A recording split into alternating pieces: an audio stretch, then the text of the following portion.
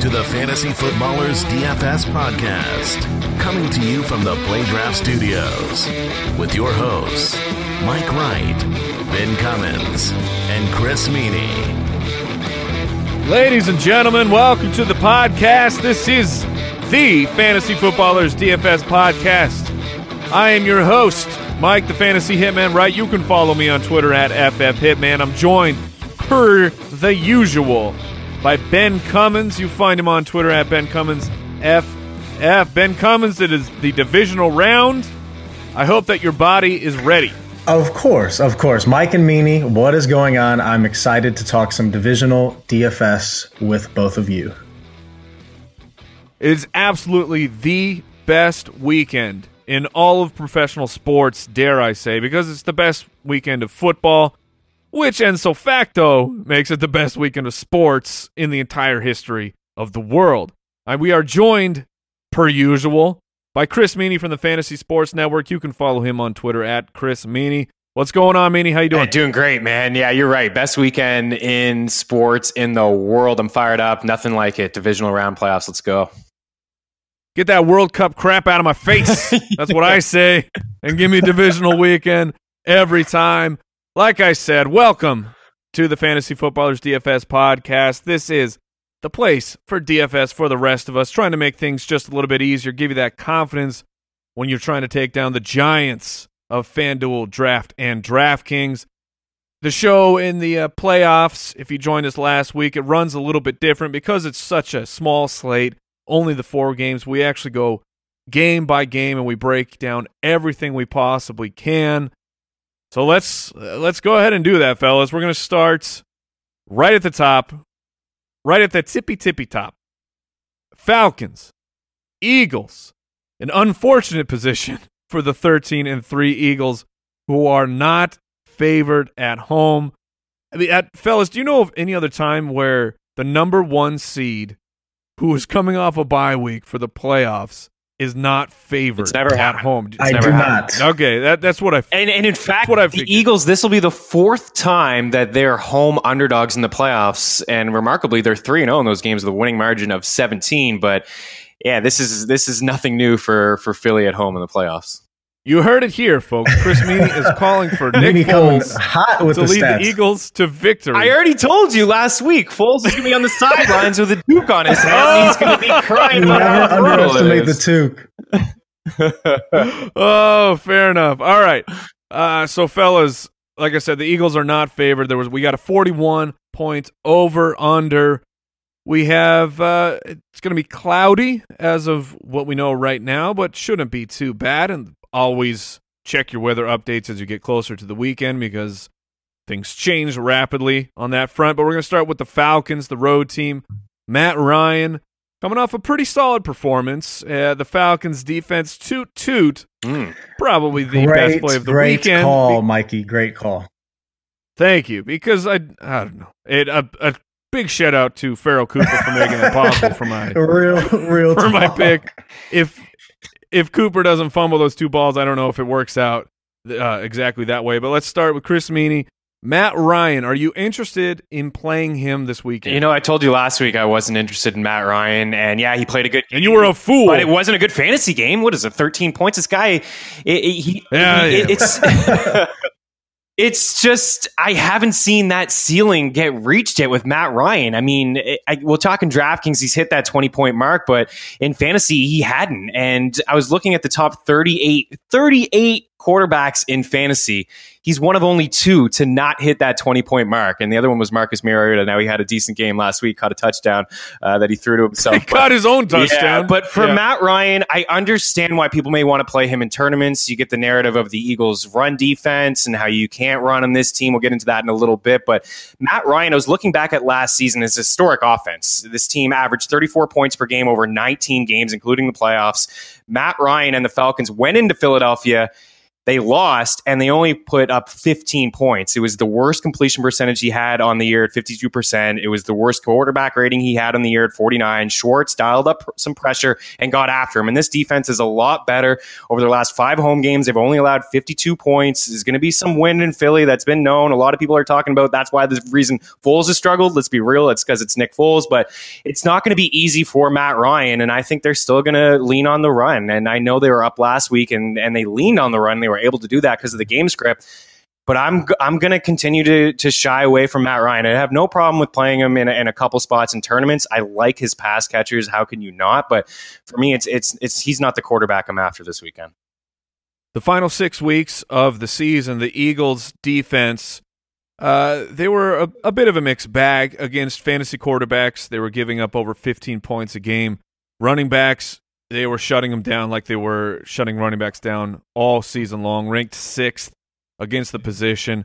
However, 26th against fantasy wide receivers. So they were susceptible through the air, and they did shut down the tight end position, although Austin Hooper at this point is nothing more than you have no salary left and you're praying that Austin Hooper can catch a touchdown. Ben, how are you handling the running backs and the wide receiver crew for Atlanta? Yeah, I think the Falcons are going to win, which should be good for their offense, but the game is obviously still in Philly. The Eagles' defense is still pretty solid, so I do want to get some exposure to the Falcons, but I'm kind of with Meany. I'm not really interested in Matt Ryan, and so that comes down to the 2 running backs like you touched on, and of course, Julio and Sanu, because Taylor Gabriel didn't even see a target last week. And like you said, it did not work out for Hooper for me last week. And he just has not been involved enough. So you really have shallow distribution, which is good because it makes it easier to predict. Again, think the Falcons offense should have some success. And so I'm kind of looking at it from the standpoint of, obviously, I want some Julio Jones, like you touched on. They really don't have any cornerbacks there that can cover him. Nobody in this world can cover him. So you have to get some exposure to him, but he is my 4th favorite wide receiver on the slate, and we'll touch on some of those guys here in a little bit. So because... What about your boy Sanu? Exactly. Boy Sanu. So because of that, I want some exposure, but I kind of want some cheaper exposure because I just don't love the spot for the Falcons. So I'm looking at Sanu because it allows you to save some salary, and Sanu can get you that 5 for 60 in a touchdown game, and that's all you're going to need. So like Sanu a little bit more, kind of like throwing him in there at that, kind of affordable price. And then again, it comes down to Freeman and Coleman. And I mean, take your pick. It's really hard to predict. I'm looking at it from the standpoint of, I want Coleman. I'm putting Coleman in a lot more of my lineups just because, and again, I'm looking at this from more of a DraftKings angle. He's so much cheaper than Freeman. If he can get you, which he's been doing a lot this season, like that 9, 10, 11, 12, 13 points. And because he's only, I think, $4,400, that's affordable enough to where that's going to allow you to go get all these other studs that we're going to talk about in these other better games, in my opinion, and teams that I want more exposure to.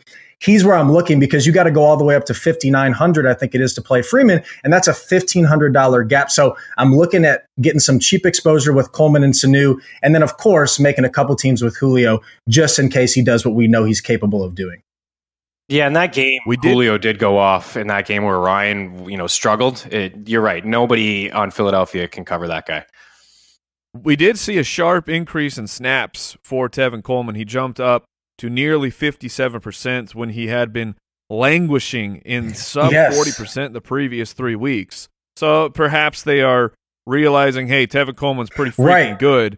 We need to get him in and get him some opportunities. So I'm with Ben that I find myself when I'm messing around building these preliminary lineups. Tevin Coleman finds himself very often. I'm with you, Mike, and like that's kind of part of it for me too. Is it looked like they started to get him going last week. Of course, that can be a fool's errand because this is Steve Sarkisian. So the very next week it could be completely different. But they did give him some targets, and he's kind of been up and down in that department. But they should keep feeding him because of how talented he is. So I'm kind of hoping that's the case, and of course, that salary saving helps with that. Yeah, I still think I like Coleman as well, guys. I mean, the Eagles, 91 catches allowed to running backs, were the third most out of all the teams, and at 11th, I believe, overall. But I still think Freeman is getting disrespected. You know, since Coleman has been back, he's had 12 more touches. He's had every single touch inside the 5. And there's this perspective that the Eagles' run defense is phenomenal. Yeah, on the season, if you look at all of the numbers, they are. But if you look at recently in some of the better running backs that they've faced, they've allowed 4 backs to hit 90 yards, at least 90 yards on the ground in 4 of their last 7 and 3 in their last 4. So is this run defense getting tired? What's happening there? If you look at the start of the season, they didn't play a lot of spectacular running backs. I think both of these backs are getting a little bit disrespected. Both can catch. And I think that's still going to be Atlanta's game plan in Philadelphia, is to run the football. Let's move it over to the other side of the ball, the number 1 seed, the Eagles. There is no Carson Wentz. As we all know, it is a sad, sad tale, especially when the punchline is Nick Foles is the starting quarterback. And while his first game back, it looked like, hey, maybe Philadelphia will not be in trouble. Nick Foles absolutely crapped the bed in his final performance against the very beatable Oakland Raiders. So Nick Foles, Chris Meany, are you building any sort of tournament lineup that has Nick Foles just in case, or are you saying, screw that crap, I'm not touching him? Yeah, no, I'm not touching him. I like to get nuts, and we've been nuts here before in Foles, and I think we'd like to be nuts, not insane. Right, we called him against the Giants, but yeah, not insane. Foles has been down this road before. I mean, 3 years ago, he played a playoff game. He took over from an injured Michael Vick and played a playoff game against the Saints. He was not good. He has not shown, that he can throw the ball downfield. Really, there's one guy I like in this passing game, actually a couple, but not for me. Foles is not going to go in any of my lineups.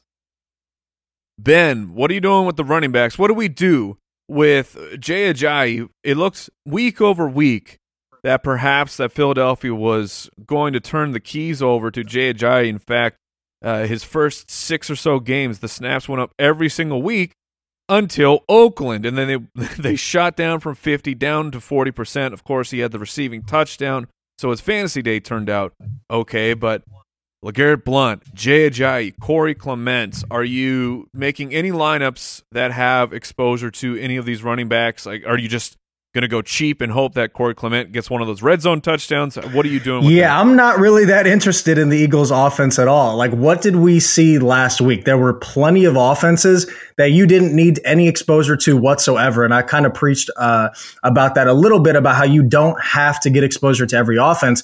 Who do we have on the slate? We have the Vikings, we have the Patriots, we have the Steelers. We just talked about the Falcons. Like, there's too many other spots where I want exposure to, even if, Alshon has a GPP type game, I can still make a ton of lineups with other guys that play well enough. Like, there's different ways to win a tournament. There's different ways to create a very good lineup. So I'm really not that interested. Ajayi would be one of the guys because DraftKings $4,600, kind of like you touched on, Mike.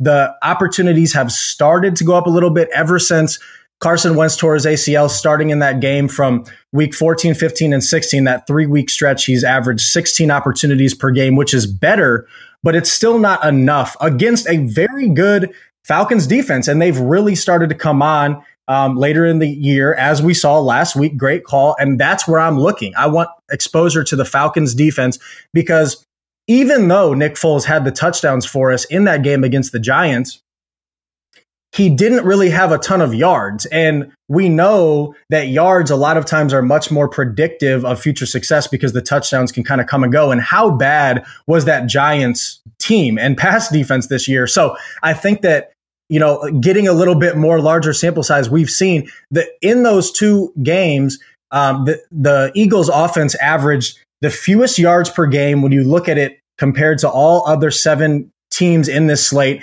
And Nick Foles averaged the fewest passing yards per game compared to all other quarterbacks playing this weekend. So not interested. The one guy that I think you can make a case for, though, is Zach Ertz, because if you go take a look at what Ertz has done, he was able to continue to have success even with Foles. And if we think that the Eagles are going to lose at some point. Foles is going to be forced to throw.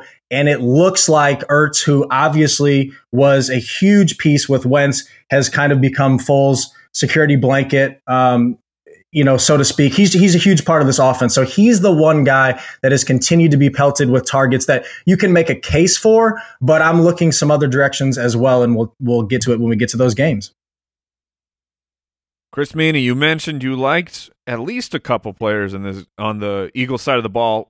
Explain yourself. Well, I do like Ertz. Ben already rattled off a lot of good stats and, talking about it. And these two know each other from before the rookie season. They hooked up 4 times together with Ertz's rookie season, rather a touchdown. It's interesting that Ajayi's best game this season has come against the Falcons when he was a Dolphin. He had 130 yards on the ground and 26 carries. Now the defense is a lot better. I like Aguilar. And I think if you're looking for a wide receiver and just somebody who's cheap, $4,800, he's seen 22% of Foles' targets, just behind Zach Ertz. He's led all slot wide receivers in fantasy points this season and touchdowns with 8. There's certainly a risk with playing him, but with Desmond Trufant on Alshon Jeffrey, this is basically the easiest completion that Foles has. He's tied with Ertz, Aguilar is in red zone looks, and you look at Cooper Kupp last week, he lit up the Falcons in the slot, 8 catches, 69 yards, and a touchdown. So I think that if you're looking just for that, a cheap punt play, a wide receiver, I think Aguilar, could rack up 5 to 6 catches and come away in this game with, maybe 7 or 8 targets. So I think I like Aguilar. I can lean that way. He's actually my favorite Eagle of the weeks 15. Because I like some tight ends this week. Weeks 15 and 16 with Foles, Ertz average 11.5 targets, 7.5 receptions, 68.5 receiving yards, and 0.5 touchdowns per game. So still pretty productive. Not bad. Moving it over to the Titans and the Patriots. Ho-hum, the Patriots are favored by 13.5 points, nearly a 2-touchdown favorite in the divisional round of the playoffs. That is absurd. We have an over-under of 48 points. By my research here, it doesn't seem that we need to worry too much about weather. Let's start with the Titans. Let's try and keep it positive on this podcast here, people. Chris Meany, let's start at the top. Let's start with Marcus Mariota. He's going up against a Patriots defense, which fantasy players, I'm sure you all know. I'm sure you stay informed. You listen to this podcast. You listen to the Fantasy Footballers podcast. You know that those numbers the Patriots defense was giving up at the beginning of the season, that is gone. That is a complete mirage because the last 6 weeks, they are ranked inside the top 10 for fantasy points against quarterbacks, running backs, and tight ends, and they're 17th against wide receivers. So they have clamped down. Bill Belichick has fixed things as expected. So the Tennessee Titans, in what should be a very negative game script, are you interested in Marcus Mariota being a garbage time sensation? A little bit, not much. He was in a lot of the winning lineups last week. We already touched on the touchdown pass to himself. It's because he threw himself a touchdown. Yeah, right. If you're banking on that, go ahead. Right, but you can put him in a couple tournament lineups because one, obviously he's cheap and he looks healthy, over 100 rushing yards in the last 2 weeks on 18 attempts. There is that narrative of garbage time touchdowns. There's all of that. This team is most likely going to have to throw the ball a little bit. They've had some struggles this season against mobile quarterbacks. There's all of that, but at the end of the day, if you're banking on Mariota winning you a tournament like he potentially could have done for you last week, you're really pulling there. And there's other quarterbacks, there's other options, but I can get behind it, just a couple, and pairing them up with Walker, which we can talk about in a little bit. But for the most part, he's not on my radar.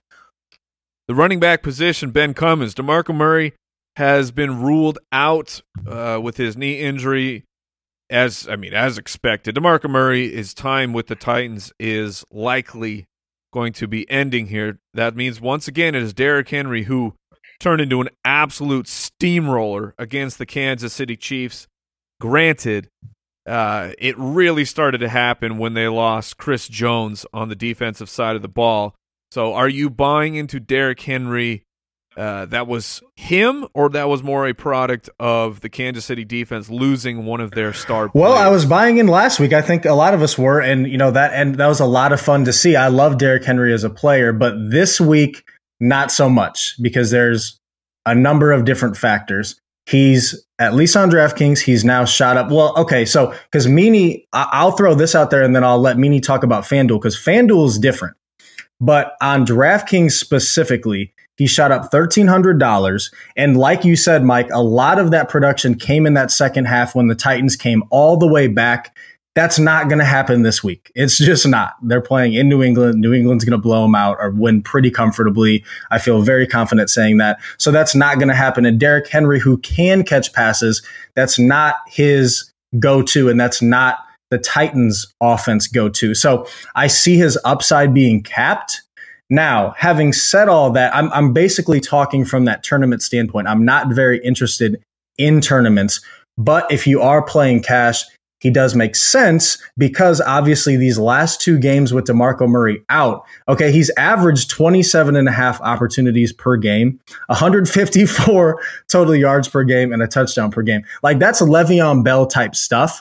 So that's great, and you can lock that opportunity in. But I just think that in tournaments where he costs a lot more on DraftKings, that's going to cost you the ability to go get some of these other studs. And due to recency bias, we just saw that Henry's going to be pretty high owned. Last week was the week to play him on DraftKings in tournaments, not this week. But Meany, you can jump in and talk about how the pricing on FanDuel is. If you want to play Henry, that's probably where you should play him, right?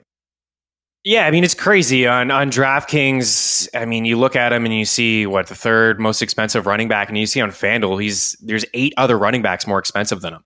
Latavius Murray is more expensive than him. Jay Ajayi is. Latavius Murray. Yeah, I mean, he's $6,700 craziness on FanDuel, and he's in almost every single one of my lineups because of that. And because you get that full point on DraftKings, I mean, there's this narrative that he can't catch. He didn't catch much in college, and we did have a 66-yard catch for a touchdown a couple weeks ago.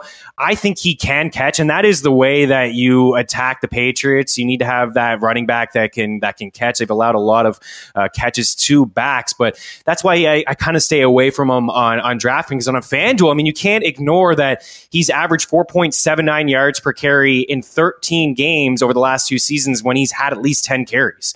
He's touched the ball 25 times and total 181 yards and a touchdown. It's what he did last week. You know, Ben, you just mentioned all the opportunities, 54 touches in the last 2 games. When this guy gets the ball, he's been productive. He really has. And you got to go back and look at the last year and then look at this year when he's been given the opportunity. On FanDuel, you can't ignore that price. Again, $6,700. You don't got to worry about that full point for the catch. If he catches a couple, 2 or 3, get that half point and move on. But I think he's good. I do think he's going to be a big part of this offense. So they're going to want to slow the pace down a little bit.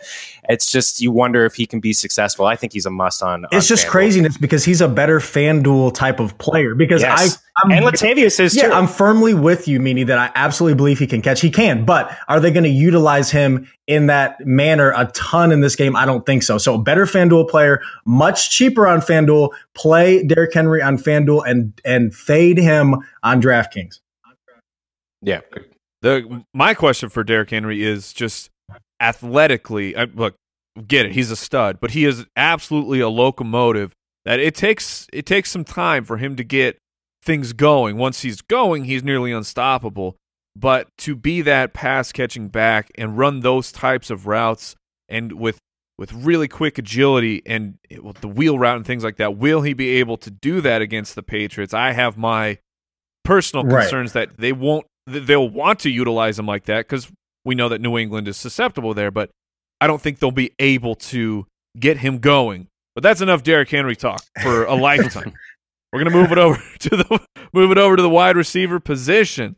Chris Meany was KISSING up in the tree with Eric Decker, and he came through. He almost broke your hearts with that dropped touchdown, but then of course he caught one. So it was all sins were forgiven for Eric Decker. Chris Meany, are you feeling any of these guys, or is it just Delanie Walker, the real number one target for Mariota, or bust, or do you like some of these guys as the plug-ins for a real cheap. I mean, maybe I'm crazy here. I like the Titans a little bit more than you guys do. I understand that New England's going to have their way, but this is a team that's going to have to play catch up. They're going to have no choice. They're going to have to throw the football. And there's 2 games on this slate that I just don't really like. And this is one of them that I like. And the Patriots are so expensive that you have to try to find some cheap guys elsewhere. And I know you're really rolling the dice here with this receiving core and Corey Davis and Rashard Matthews. But the one thing I do like about Decker is he's known to be a red zone threat. And we've seen that over the course of his career.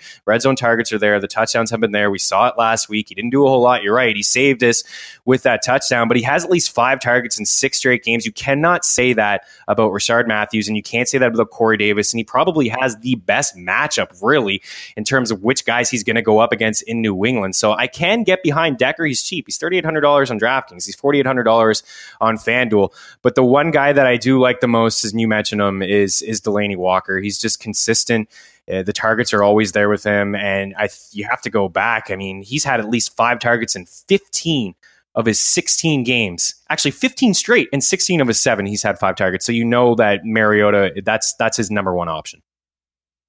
If the legends are true, what we know about Eric Decker is he's always coming up big. Moving over to the New England Patriots. I like Corey Davis, by the way. Corey Davis. Oh, okay. Well, thanks for chiming in, Ben. Yeah, play a couple of those guys in tournaments. Why not? The New England Patriots, touchdown Tommy. He's going to cost you a pretty penny, but are you playing Tom Brady? I am. I'm paying up for Tom Brady. And again, specifically.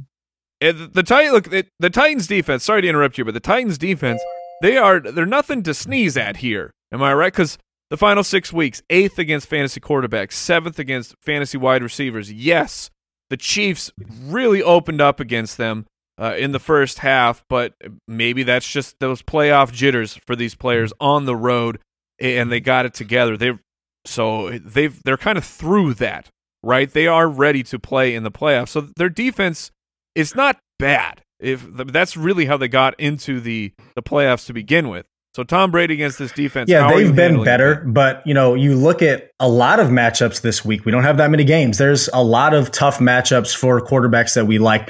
Tom Brady's at home. The Titans have been better, but they still haven't been that great. They were 9th worst in pass DVOA for the whole year. They allowed the 8th most passing yards. And then I think I touched on this a little bit last week. I like to look at point differential on the whole season.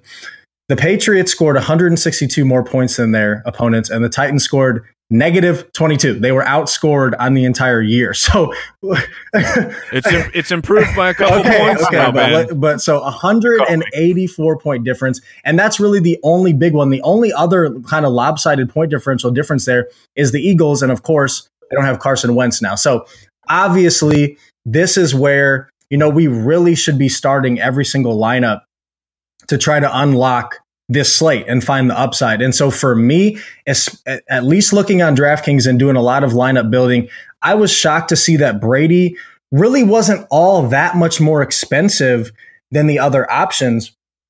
So because of that, I have to pay up and I have to get him because it just makes so much sense. He leads all quarterbacks playing this weekend in passing yards per game, pass touchdowns per game. Looking on DraftKings points per game. The Patriots offense as a whole kind of correlating with that point differential. They've scored the most points out of every single team on the slate. They were literally first in total offense, which is yards per game on the season, and they're at home. So I'm basically going with the Patriots onslaught. And the one guy that I feel very good about pairing with Tom Brady is Rob Gronkowski. And so that's the main person that I'm going at the tight end position with, is because Gronk is just a stud. I mean, and if you look at what he's done in the playoffs alone the last couple of years when he has been healthy, when the Patriots need him the most, over his last 5 games, he's caught at least 1 touchdown in all 5 playoff games, and he's averaging 10.8 targets, 6.2 receptions, 86.2 receiving yards, and 1.2 touchdowns per game. Over a touchdown per game. We know how prolific Gronk has been. So that's where I'm starting. And then I love me some Brandon Cooks as well. That's one of the receivers I prefer over Julio Jones. Obviously mostly talking tournaments here, but Cooks is the perfect, as we touched on many times throughout the year, the perfect tournament wide receiver, kind of a la Ted Ginn last week. We saw what Ted Ginn did. And this is a matchup. Yes, they have been better, but I'm just not buying in I absolutely think they're beatable, and I think Cooks can have a huge game here, where some people might be afraid to pay up for him because of all the other options, because of the up and down nature that Cooks can have. So that's where I'm starting. And then, of course, there's more. There's Chris Hogan. Chris Hogan is back. Chris Hogan is a guy that really... He's off the practice. He's off the injury report. So he is going to play, and he's a guy that really excites me in tournaments because, first of all, on DraftKings, he's pretty affordable. He's $5,200, so he's a guy that you can plug in. And basically, is he affordable? Check. Will he be somewhat low owned? Check. Because, of course, when a guy misses this much time, they are almost always much lower owned than they originally would be. And he gets a benefit from that same Patriots offense. So I'm making teams with Brady and Gronk and Cooks, but then I'm also going Brady, Gronk, and Hogan because Hogan saves you so much salary going down from Cooks to Hogan that it can unlock some more, ability for you to get some other better wide receivers in there or get some running backs in there that you feel better about. So Cooks in the good or Hogan in the good matchup, hasn't played in forever, but when he was playing, and this is the last point about Hogan I'll make, is he was a full-time player. He had 5 touchdowns in 8 games before the first 8 weeks of the season before he got hurt. So it's not like we're just kind of throwing him in and hoping. Like, he was producing when he was healthy. Granted, there's some fear because he's been out for so long, but I think in tournaments, especially because of the spot and because of the offense that he plays in, you have to lean into that because he'll be lower owned than he should be. He has a chance to catch a touchdown. He has a chance to catch 5 for 60, and that could be huge. So that's where I'm looking. And then the running back situation is its whole beast, and we can talk about that next. I just want to jump in here before Chris Meany is going to break down these running backs. I actually have my concerns with Tom Brady. It hasn't really been talked about heavily. It's been mentioned, but he's dealing with an Achilles issue. Tom Brady, the last 5 weeks of the season, is averaging 241 yards, 1 touchdown, 1 interception. He has a couple games with 2 touchdowns each, but he's got I apologize here, I'm stuttering. He only has 1 game in the past 5 weeks where he hasn't thrown a pick. Things have not been touchdown Tommy-rific the past 5 weeks since he has popped up on the injury report with that Achilles problem. So I have my skepticism about playing Tom Brady, while I think that the general public will go, hey, it's Tom Brady and it's the playoffs, I'm going to throw him in because he's a stud. So that's just my piece. Let me just say this real quick. Brady. I think that the bye week helps a little bit. And then when you look at those 5 games, 3 of them were on the road, 4 of them were divisional opponents. So looking at all of that together, the time off at home, a better matchup than I think some of those were, and getting Hogan back, all of those factors make me like him a lot. Yeah. Look, it is. While I was making fun of the people playing Tom Brady in the playoffs, it's still Tom Brady in the playoffs who has had some pretty remarkable success. Just saying, my lineups, I'm probably going to shy away and fade him a little bit. Chris Meany, the running backs, how are you handling this? Guys are back. The last report on Thursday, it seemed like everyone was back, even Gillislee, even though he will likely be relegated to the bench because Rex Goathead is back. The reports have him still playing with a little bit of a limp, but he is improving. He is coming off an injury similar to Chris Hogan, and Rex Burkhead was an absolute stud for fantasy purposes when he took over that job. But Chris Meany, what are you doing with these running backs? I mean, I'm really kind of avoiding them all, to be honest with you. What? How are you not playing Dion Lewis? I played Lewis. You know what? I wrote up Lewis in cash because I 6,600 on DraftKings. Right. Just let me get into it here. Okay, fine. I wrote Lewis in cash, and then I heard what you had just said, Rex Burkhead. I mean, he was hobbling around. He did not look good at all. So I said, okay, well, Rex Burkhead is not going to play.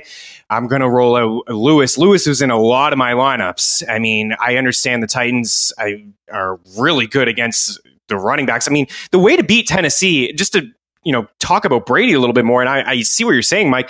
For the first time in 15 years, he threw an interception in 5 straight games. I mean, the Achilles, whether people want to say it's bothering him or not, I think it actually is. And one game, he was certainly missing Gronk, but he's got Gronk, so it doesn't matter. He's going to be fine. But Tennessee allowed a league-high 605 passing attempts this season. The way to beat this team is to throw the ball. And they were really good in the red zone against running backs. And for Brady, almost 50% of his touchdowns came within the opponent's 5-yard line. So when this team gets to the red zone, it's probably a pretty good chance that Brady is just going to throw the ball and for to Dion Lewis, maybe, or to White, or to Rex Burkhead. I mean, it's really a guessing game. I love Lewis a lot more. I will play him in some tournament lineups, but let's be honest here, is that every time you're in on a New England running back, they disappoint you. They really do. So for what Ben was saying about Hogan, I mean, there was a time where he was leading this team in red zone targets. He was the guy for Brady in the red zone. There's a good chance that Brady will throw the ball. I like Lewis. Everything lines up. I mean, a couple red zone rushing attempts, but when Burkhead was there, he was stealing those goal line carries away from him.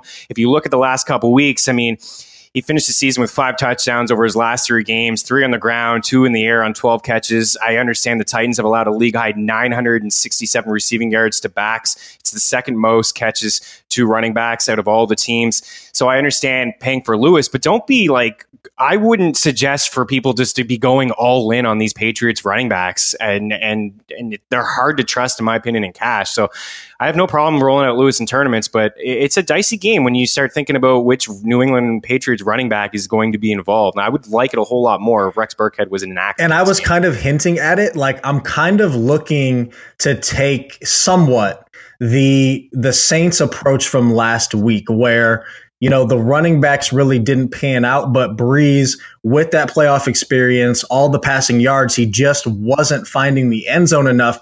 It finally started to happen, and he almost was the quarterback play.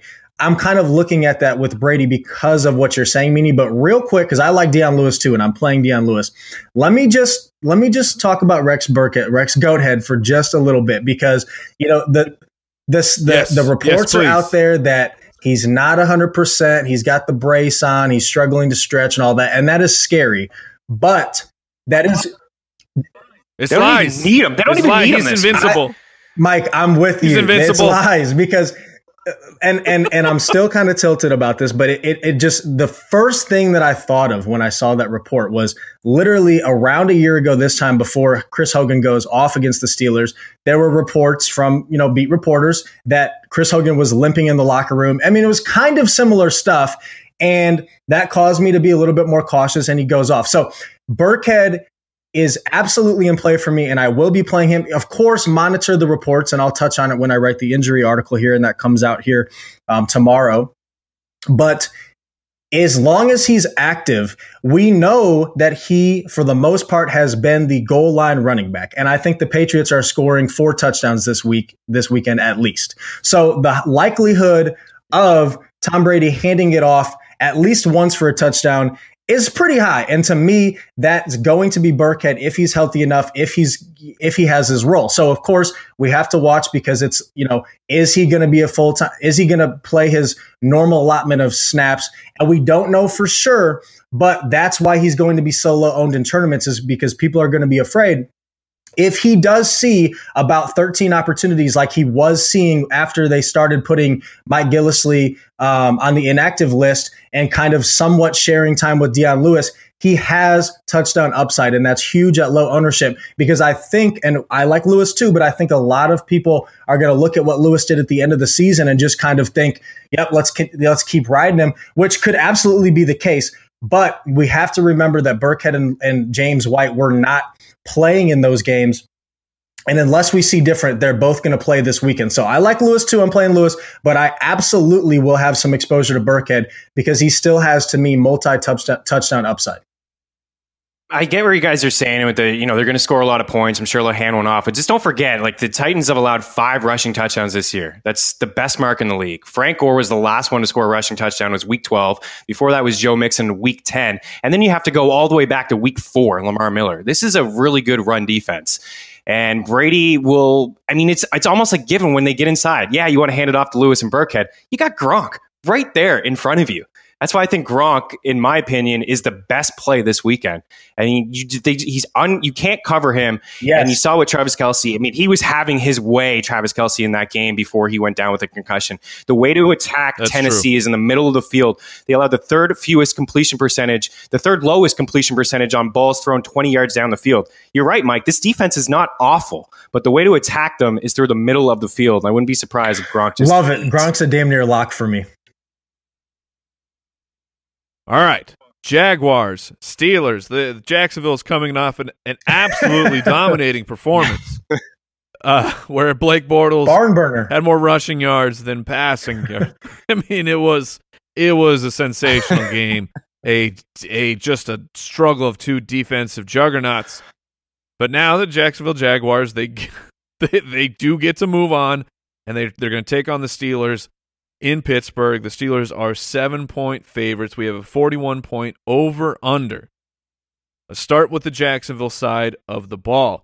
Blake the Snake Bortles, who was he lived up to that name last week when he was slithering all over the field, absolutely willing his team to that victory.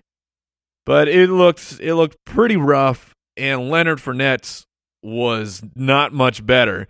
So, Chris Meany, how are you handling the Jacksonville Jaguars? Leonard Fournette has been a fantasy stud for the most part. So do you have interest? Do you want to play him with this negative game script? It's tough to want to play Fournette. I know the volume has been there. I mean, he's had 23 or more touches in 5 straight games. He's coming off a game with 24 touches last week. You're right. He did not look good. And what you saw what the Bills did, I mean, they just, okay, Bortles, you're going to have to throw the ball to beat us. Oh, wait, you only threw the ball once in the second half. You decided that you were going to run all over the place, and they did not prepare for that. If you're the Steelers and you look and you see Fournette, and you've already seen him so far, you saw him earlier in the year. He set a season high with 28 attempts and 181 yards on the ground.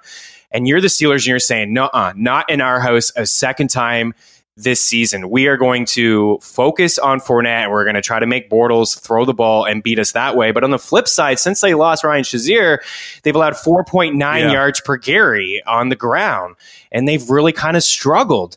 So I can maybe 1 or 2 tournament lineups just because he disappointed everybody last week. And what we all thought, maybe not you, Mike, but a lot of people thought, you know, the matchup was right. The touches were there. They're going to be there. And he disappointed people. So I wonder this week in that whole narrative of you're going to stack the box and try to make Bortles beat you, that maybe I'll have him in maybe 1 or 2 tournament lineups. But for the most part, I mean, no thanks, because I feel like that's going to be Pittsburgh's game plan. Go ahead, Bortles, throw the ball. You had 95 yards against us in week 5 when you played us. Try to top that. Leonard Fournette is completely dead to me. Yeah.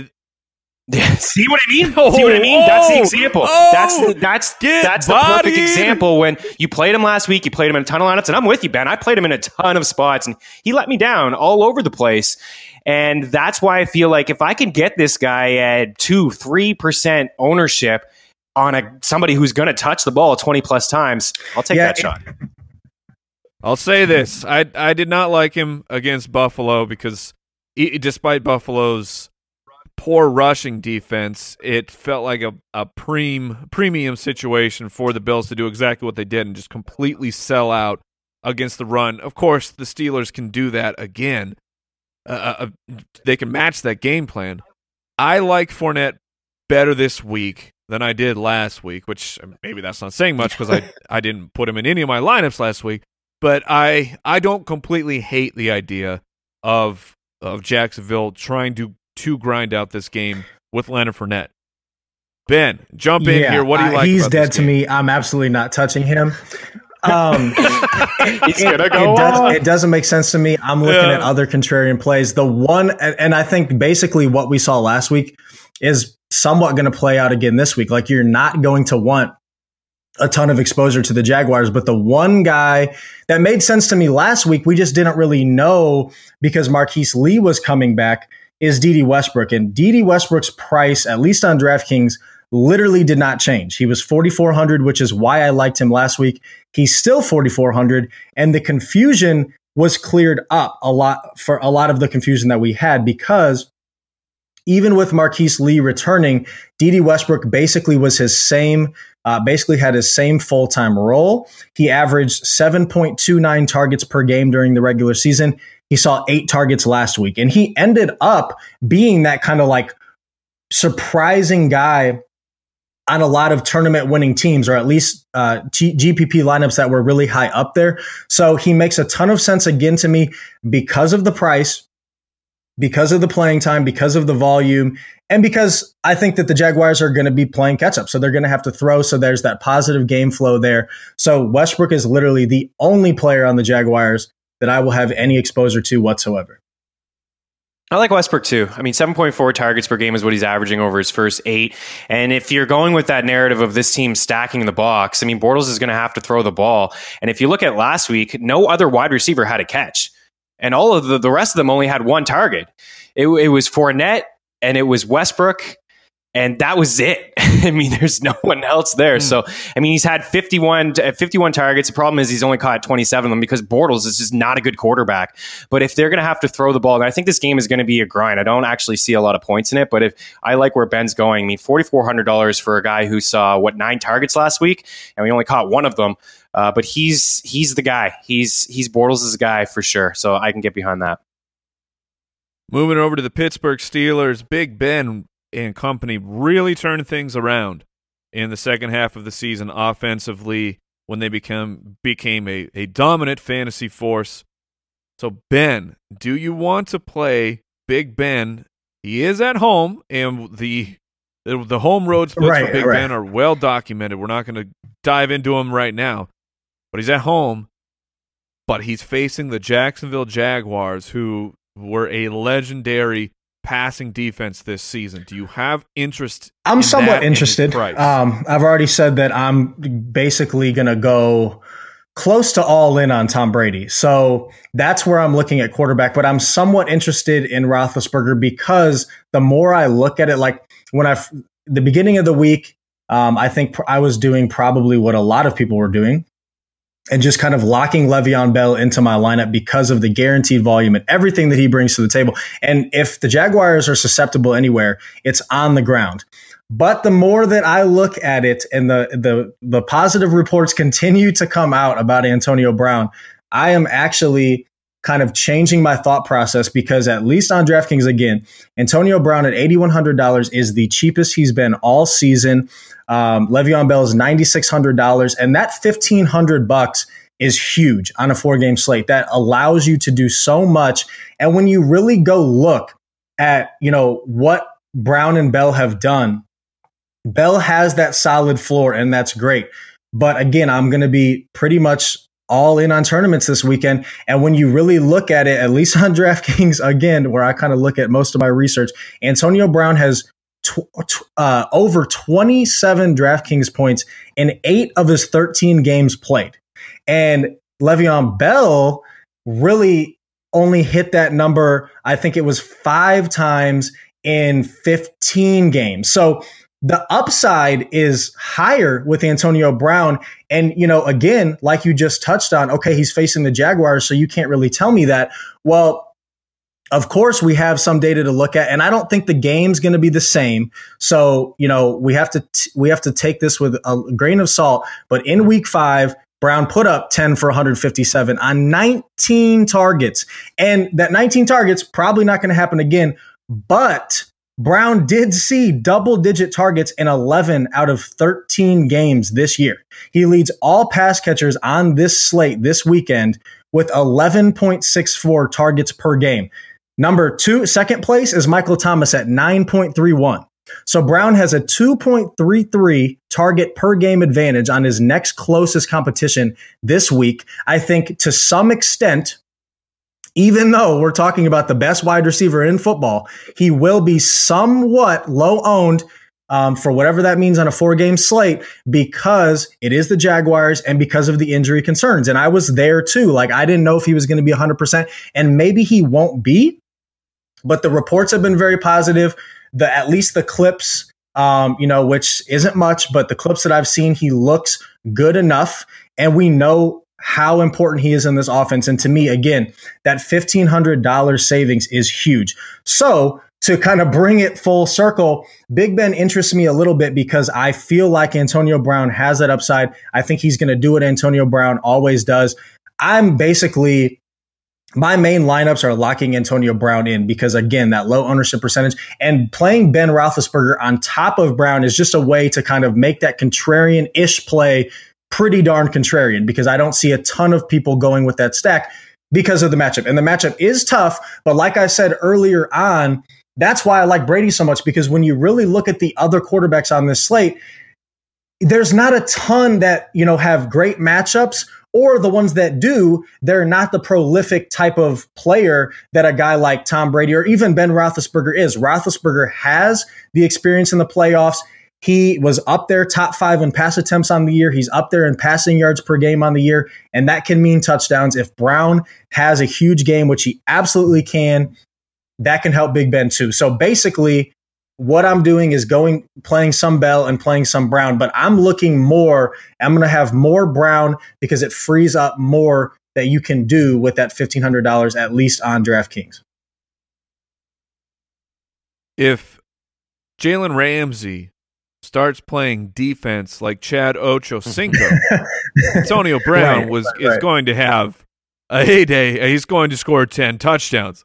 All right, Chris Meany, Juju Smith-Schuster, Martavis Bryant, kind of the secondary options here. Juju showed himself very capable of being the one when Antonio Brown was out of the lineup. Do you have interest in Juju, thinking that, well, maybe Bouye and Ramsey are trying to take Brown and Bryant out of the game, or do you think that Martavis Bryant would be the nice swing? No, I what you said first, I can get behind Juju being the guy and maybe less attention, and certainly there's that threat for Martavis. But again, I think this game is going to be a grind. I see like a 17-10 game. I see Brown is. So you're taking the Jags to cover? Yeah, I am. I think this game is. I mean. Okay. For what Ben talked about back in week 5, I mean, Big Ben threw the ball, 55 times? That's not the game plan to beat this Jacksonville team. If he didn't learn that, then he's in for another tough game. You can't throw the ball 40, 45 times against this Jacksonville defense and want to have success and think that you're going to. It's a really good defense. I mean, both of these defenses, they're 1 and 2 in sacks.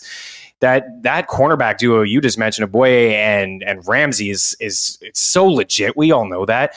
I'm interested a little bit in just being contrarian and then just knowing the upside in the Steelers and being at home and the splits and all those weapons. That how can you not be interested in just sprinkling them into a couple of your lineups? But for me, it's Bell. I want to play Bell. I mean, he led all backs with 406 touches, 102 more than the next closest guy on the board this week. He led all backs with catches in 85. He was second in targets, 106. He only had 15 carries in this game against Jacksonville, and they lost that game.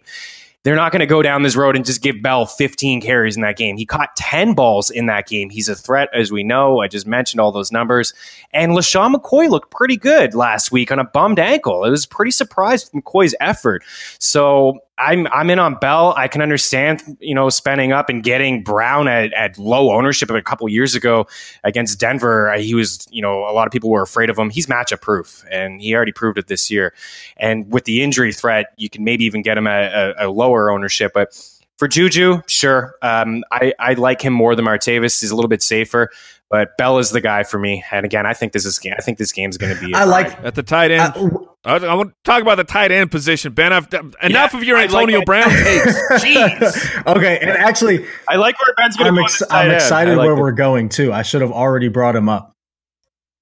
I'm surprised you didn't. Yeah. Yeah. So at the tight end position, you have Jesse James, or do you have Vance McDonald? Both of them clocked in at 62.7% of snaps in that game against Cleveland.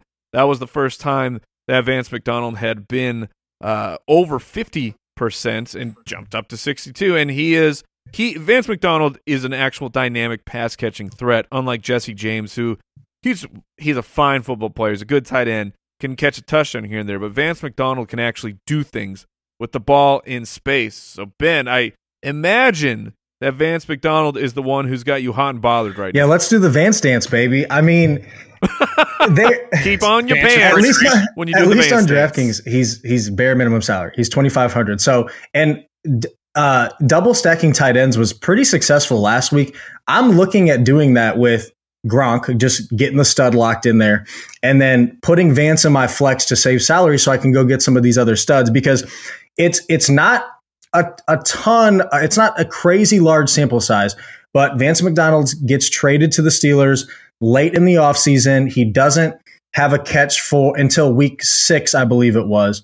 But then I really, really think that what we saw at the end of the season is really telling us that Vance McDonald is going to become a thing at the perfect time for us tournament DFSers in a small slate. Because at the end of the season, weeks 14 and 16, he saw a total of 11 targets. He caught 4 passes in each one of those games for a total of 104 yards. What about week 15? He was hurt. And that was the other problem with Vance McDonald this year, was not only did he start slow, but he was hurt and he missed a number of games. And so it's very easy to laugh off Vance McDonald. I understand. But again, from a DFS perspective, from a one-game perspective, we just need Vance to stay healthy. After that game against the Texans, when he had all 4 of his catches, I believe, in the first quarter, before it just became an absolute blowout, Todd Haley, who, again, hopefully he's not just feeding us one of these coaching lines like everybody else, and you have to be aware of that.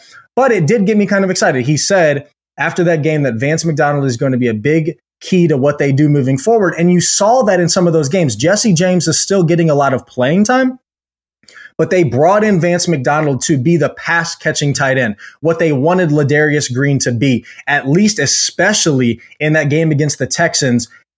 Jesse James was almost exclusively used as a blocking tight end. And then when they wanted a pass catching tight end in the game, Jesse James would come off the field and they would bring Vance McDonald in. So even though the playing time is similar, the role for Vance McDonald is more important because he's running more pass routes. I absolutely see that being the case. Meanie, you made a lot of good points about Bell there and why, come on, you got to have some Bell, because again, it's easier to attack the Jags on the ground game. And what did the Steelers do last year in the playoffs?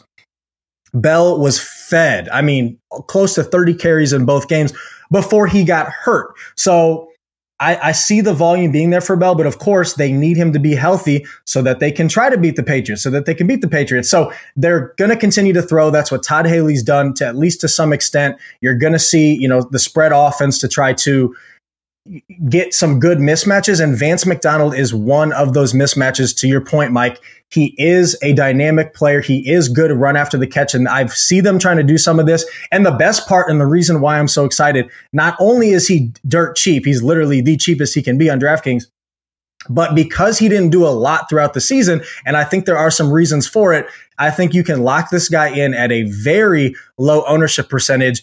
And by the end of the first quarter, he's already got 3 for 37. A lot of people are going to be kicking themselves, but we're not. We're going to be doing the Vance dance, baby.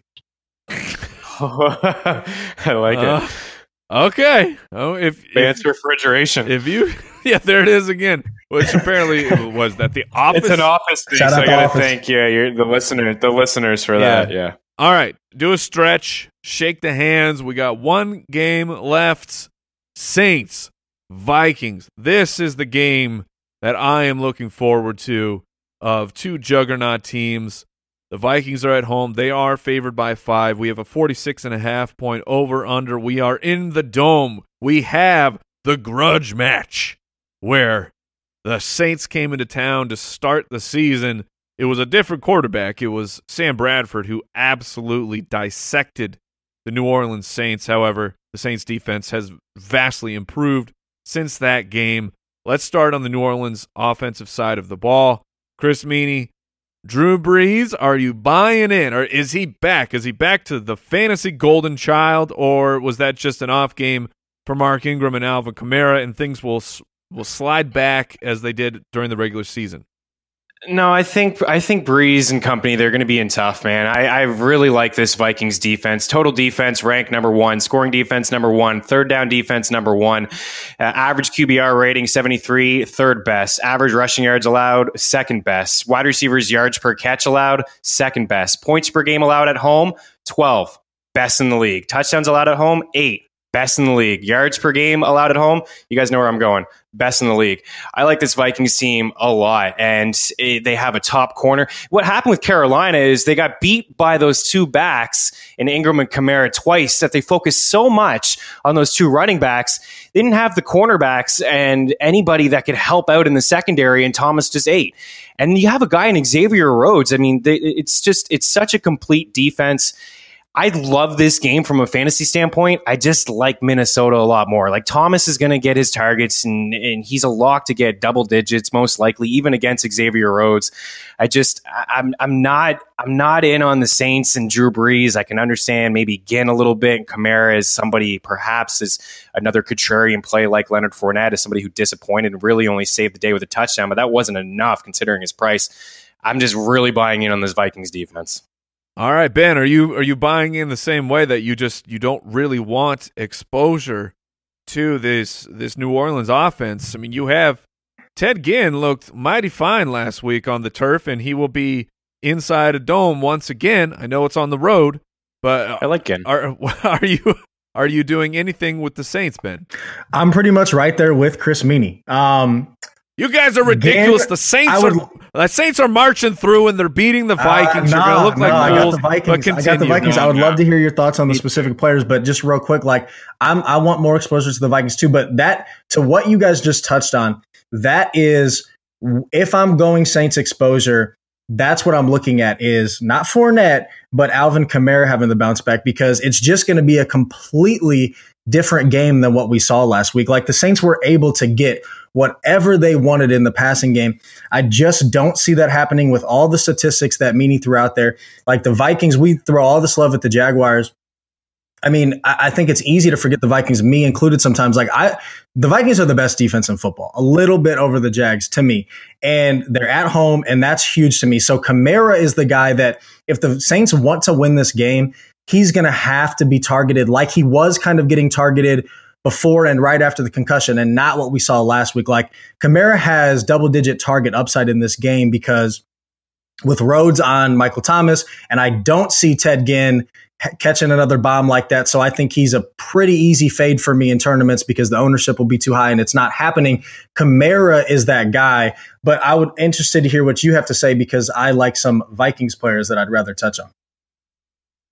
I think it's going to be a tough game for the Saints, but I think that they're going to win. It's Ingram and Kamara. I think they bounce back, maybe not to get you that return on value that they will cost. And I'm just having some fun with Ted Ginn. I'm not. It's not all in on Ted Ginn here, but Michael Thomas is just so solid. We saw.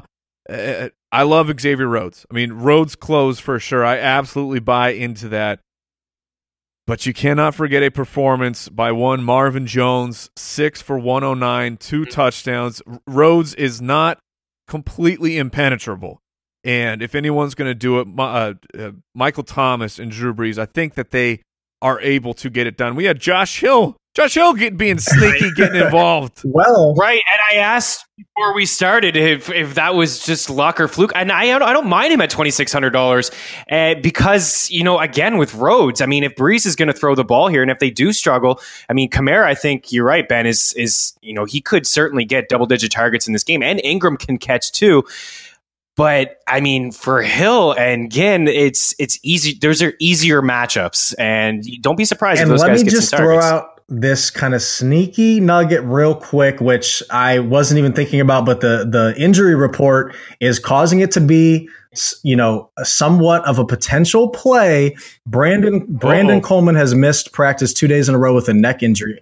Don't do it. Don't do it. No, now you're on the Vikings. I don't know when it happens, but if Coleman doesn't play, this is the need. The craziest of crazy GPP plays. Who would be the benefactor of that? I would have the need for some Snead at bare minimum salary, $3,000 for a wide receiver, who, again, you could probably have for literally 3% ownership, because who's paying attention to a Brandon Coleman injury? But it could pay off. It could pay off because the Saints are going to have to move the ball somehow.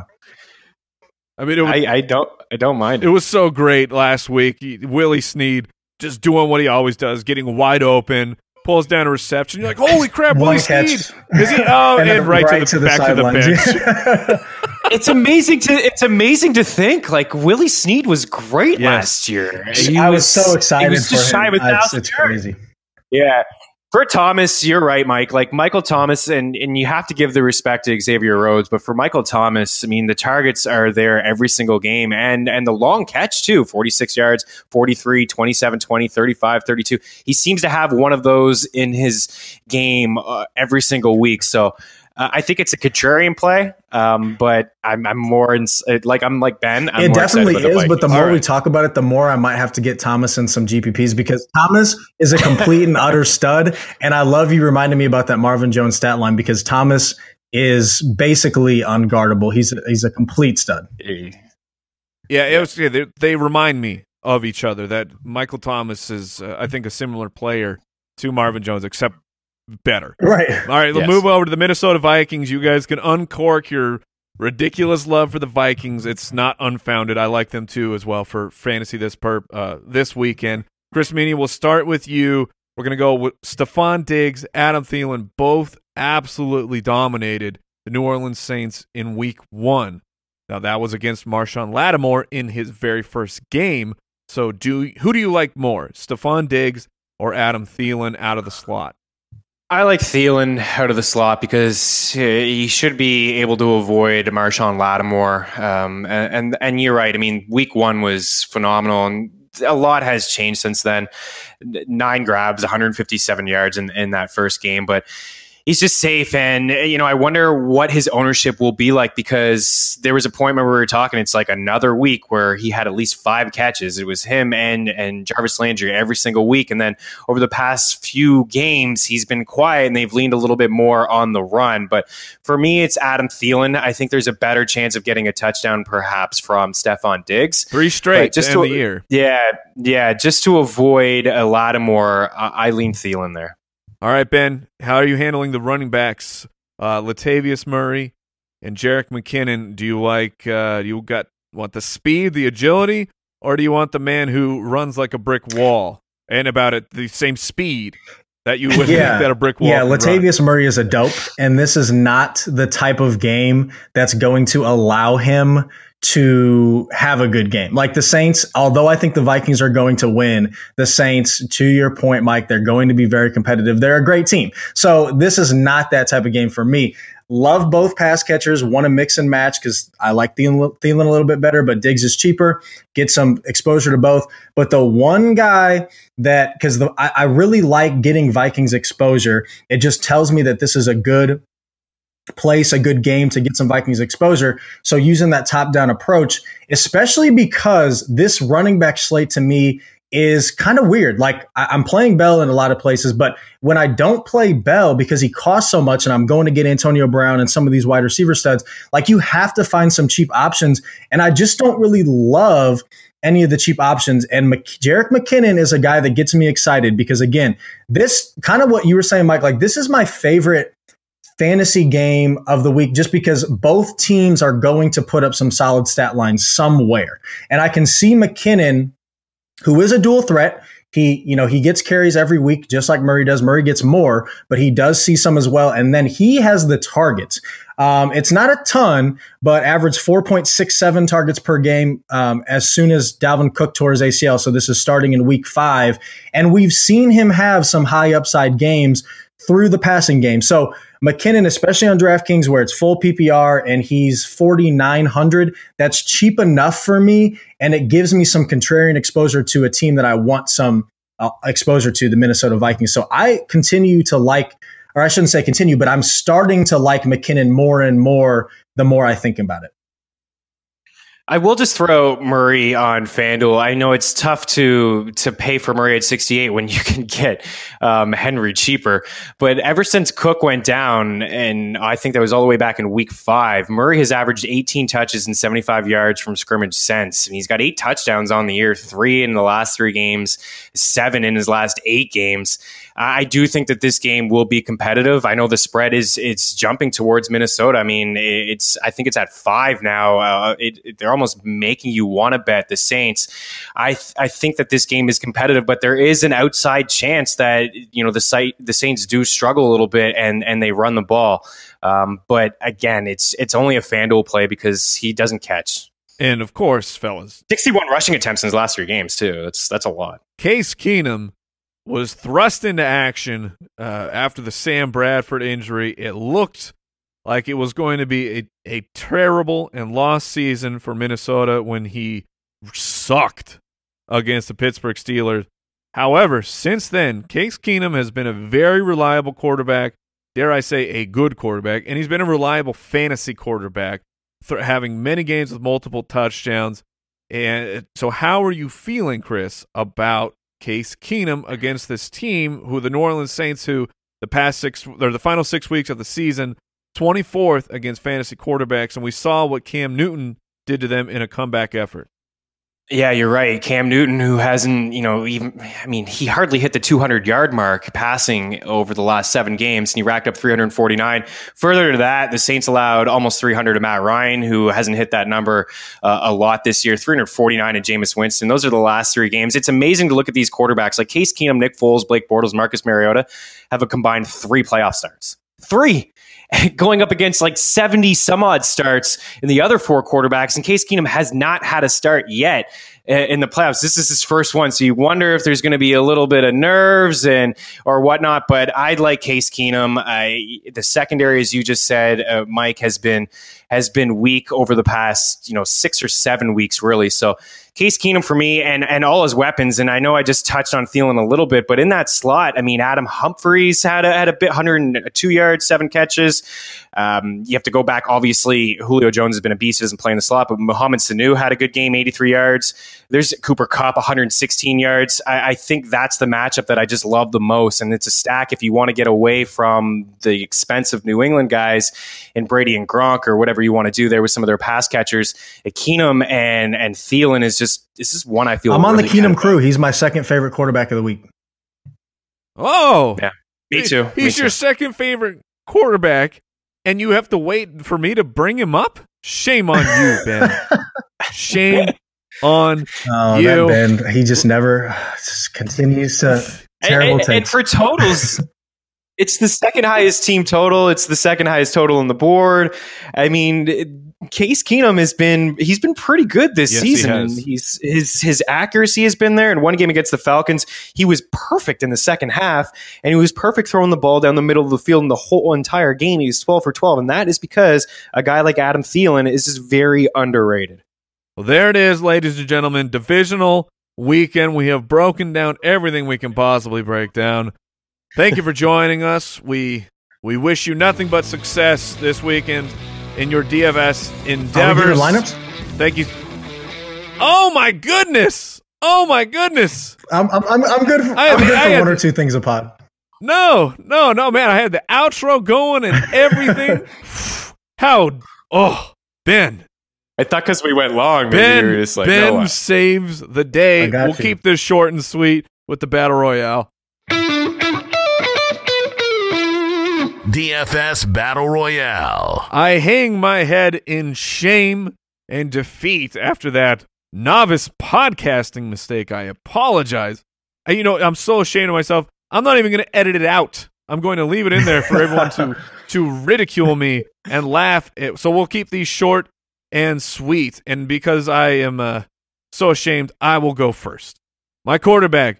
I'm doing it. Matt Ryan against the Philadelphia Eagles. I understand the floor, I should say the ceiling has not been that high, but at $5,700, I like him to be a safe play. I don't believe in the Eagles secondary. I don't think they can hang the entire game as Nick Foles ruins everything for them. I'm going with Leonard Fournette against the Pittsburgh Steelers at $6,900. Tevin Coleman, $4,400. Adam Thielen, I'm with you guys. Adam Thielen is my favorite or my preferred Vikings wide receiver. I'm stacking Mohamed Sanu with Matt Ryan. I got Eric Decker coming in here to save me some quiche at $3,800. Gronk, smash. He's going in my tight end spot. And I got cash. I got some cash. You know who I'm putting in? Mark Ingram, who I think is undervalued at $5,600 in my flex. And I got the Patriots wiping the floor with the Tennessee Titans. I'm sorry, Tennessee fans. Chris Meany, who you got? I'm going Case Keenum as my quarterback. I got Lev Bell in there, and Freeman, talked about him. I think he's grossly underpriced, just like Ingram, Mike. Thielen, a wide receiver. Nelson Aguilar, Eric Decker. I got Gronk in at tight end. I got Vance for Good. I was feeling them too, man. I love the points that Ben brought up, for sure. So that's kind of the way to attack them, right? In the middle of the field. And on top of that, you got Lev and Gronk into one lineup. Right. Which made me kind of have to spend down on defense, so I'm rolling out the Eagles as my defense. Good luck with that. Ben, thank you. Who you got? I have Tom Brady, I have Deion Lewis, and Jerick McKinnon. Like I said, I have some Bell too and some Bell and Gronk teams. I love that meanie, but I'm going to go with Antonio Brown. I'm going to believe in the best wide receiver in the NFL. I'm going with Brandon Cooks. I think this is a boom week for him, stacked with Tom Brady. I'm throwing Corey Davis in, as I kind of threw in there real quick, as a cheap exposure to the Titans who are going to have to throw. I'm double stacking Brady with Gronk. Gronk's going to go off. I have Vance McDonald in my flex as well, and I'm playing the New England Patriots defense because even though I have Corey Davis, the Patriots defense will get me about 10. They'll do what they need to do for me. 2 out of these 3 lineups have Vance McDonald. Oh, I love it so very much. Could be a fun week for us. All right, ladies and gentlemen, this time the outro music is for reals. Good luck with your DFS action this week. Make sure you're checking out the DFS Pass. If you've slacked on that, you can get it for $10 for the next couple weeks. Check that out with everything from Ben and Chris. I'm your host, Mike the Fantasy Hitman Wright. We'll see you next time. Goodbye. Thank you for listening to another edition of the Fantasy Footballers DFS Podcast. Don't forget to visit us on the web at www.thefantasyfootballers.com.